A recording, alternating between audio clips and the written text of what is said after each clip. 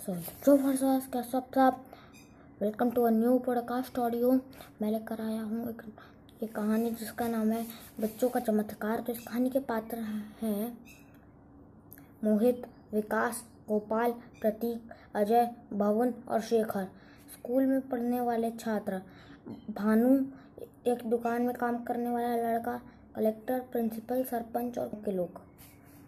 तो फिर पहला दृश्य, मोहित और विकास स्कूल जा रहे हैं। रास्ते में गोपाल और भानु गुल्ली डंडा खेल रहे हैं। मोहित, क्या तुम गुल्ली डंडा खेल रहे हो? गोपाल, स्कूल नहीं चलना है क्या?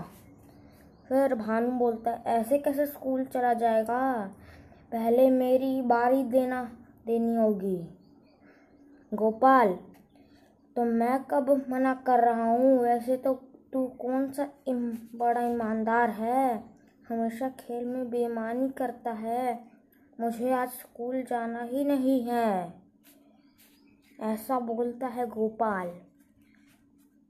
फिर मोहित बोलता है, घर से तो तुम स्कूल जाने के लिए ही निकले हो, अब चलते क्यों नहीं? आंटी को पता चलेगा तो उन्हें कितना बुरा लगेगा।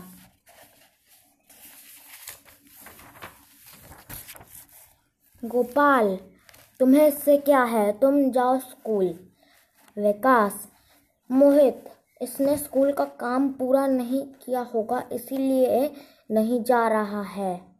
यह अक्सर ऐसा ही करता। गोपाल, ज़्यादा मत बोल विकास, मेरा काम पूरा है। विकास ये बोला था फिर कि तो दिखा कॉपी। गोपाल, वो तो मैं घर पर भूल आया। विकास, देखा, मैंने कहा था ना कि इसने काम नहीं किया है, अब बहाने बना रहा है। मोहित, गोपाल, तुम गंदी आदतें सीखते जा रहे हो, यह ठीक नहीं है। विकास, मोहित, इससे बहस करना बेकार है, जल्दी चलो, स्कूल के लिए देर हो जाएगी। दोनों चल पड़े। मोहित रास्ते में, विकास, हमें कुछ करना होगा। ऐसा करते हैं कि छुट्टी के बाद मैदान में के नीचे मिलते हैं। अजय, प्रतीक, भुवन और शेखर को भी साथ ले आना। विकास, ठीक है। दूसरा दृश्य,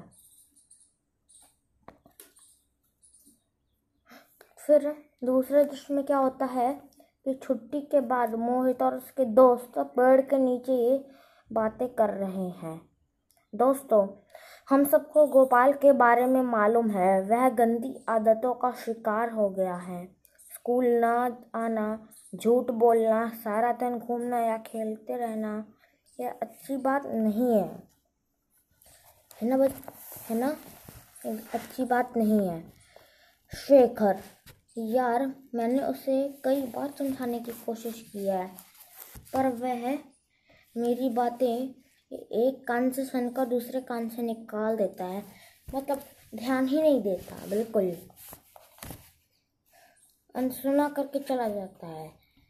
प्रतीक, ऐसा करते हैं कि उसे रंगे हाथों पकड़ा देते हैं।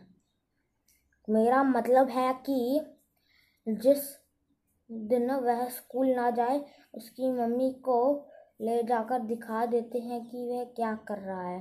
जब मम्मी से डांट पड़ेगी तो अकल ठिकाने आ जाएगी। अजय, नहीं, ऐसा करते हैं कि ऐसा करने से वह हमें अपना दुश्मन समझेगा, वह हमसे बात तक करना बंद कर देगा। मोहित, तुम ठीक कह रहे हो अजय, हमें मिलकर कुछ करना होगा। विकास, लेकिन हम करेंगे क्या? मोहित, हम एक टोली बनाएंगे और गोपाल को भी उसमें शामिल करेंगे।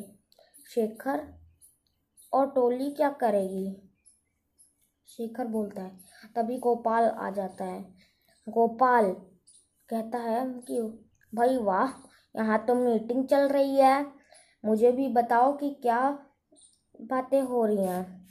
शेखर, हम सब मिलकर एक टोली बना रहे हैं, तुम भी उसमें शामिल हो। हम मिलकर कुछ काम करेंगे। मोहित, टोली का पहला काम होगा गांव की गंदगी को दूर करना और साफ सुथरा बनाना। हम प्रतिदिन 1 घंटा गांव की सफाई में लगाएंगे। भुवन, बिल्कुल ठीक। हमारे गांव में जगह जगह गड्ढे हैं जिनमें गंदा पानी सड़ता है। गंदे पानी में मच्छर पैदा होते हैं और मलेरिया फैलाते हैं। मोहित, हमारी टोली इन गड्ढों को सूखी मिट्टी से भर देगी। साथ ही हम गांव से हटकर एक गड्ढा खोदेंगे ताकि गांव वाले सारा कूड़ा उसी में फेंक सकें।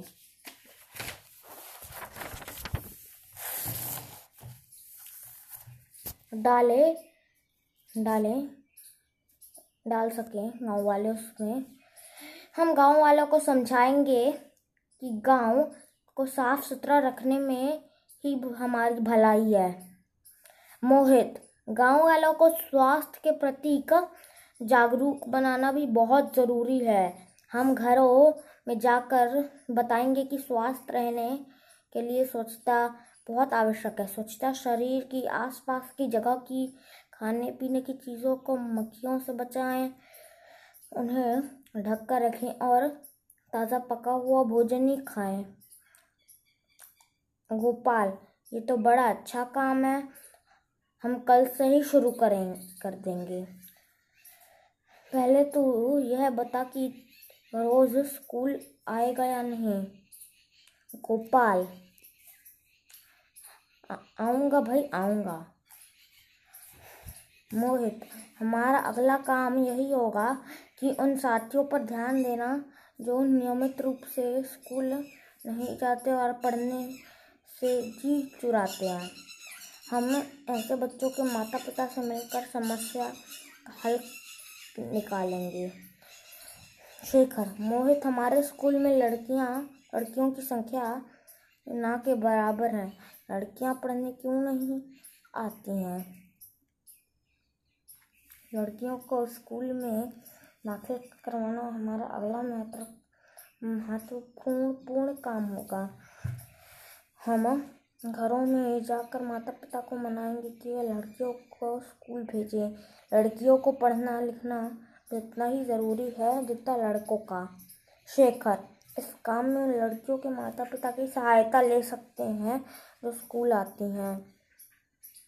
मोहित, हमारा अगला काम होगा गांव को हरा भरा बनाना। इसकी शुरुआत हम अपने घरों और स्कूल से ही करेंगे।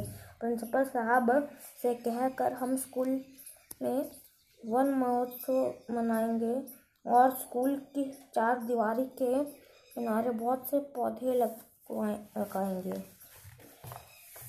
प्रतीक, मैं अपने घर के आंगन में आम और जामुन के पेड़ लगाऊंगा। विकास, हम गांव के आसपास भी पेड़ लगाएंगे और मिलकर उनकी देखभाल करेंगे। प्रतीक, हमारी टोली का नाम क्या होगा? मोहित, आज़ाद टोली। बोलो, मंजूर है? गोपाल, हाँ मंजूर है। हम सब आज़ादी से काम करेंगे। मोहित, क्या मतलब? सब हंसते हैं।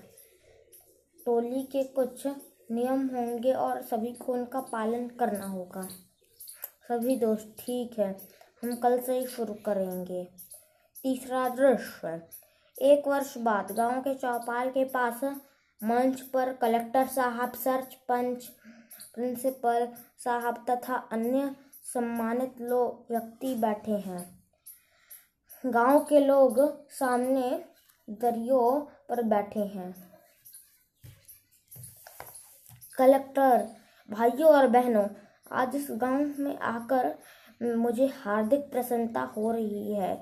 गांव की साफ सफाई और बदला हुआ रूप देखकर मैं चकित रह गया हूँ।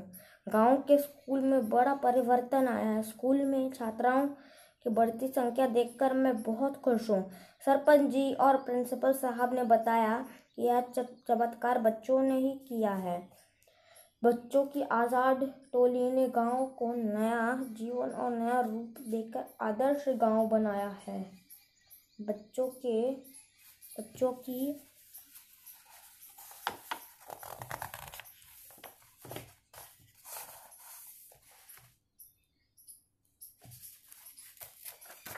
की इस टोली को बधाई देता हूँ। आशा करता हूँ कि दूसरे गांव भी उसका अनुसरण करेंगे। सरकार की ओर से आज़ाद टोली को 10,000 रुपये का इनाम दिया जाता है। तालियां बजती हैं। सरपंच खड़े होकर, भाइयों, आज़ाद टोली ने हमारे गांव का सिर ऊंचा किया है। टोली के सदस्य मंच पर आएं और पुरस्कार ग्रहण करें। बच्चे मंच पर आकर सबको प्रणाम करते हैं। कलेक्टर साहब उनकी पीठ थपथपाते हैं और चेक देते हैं।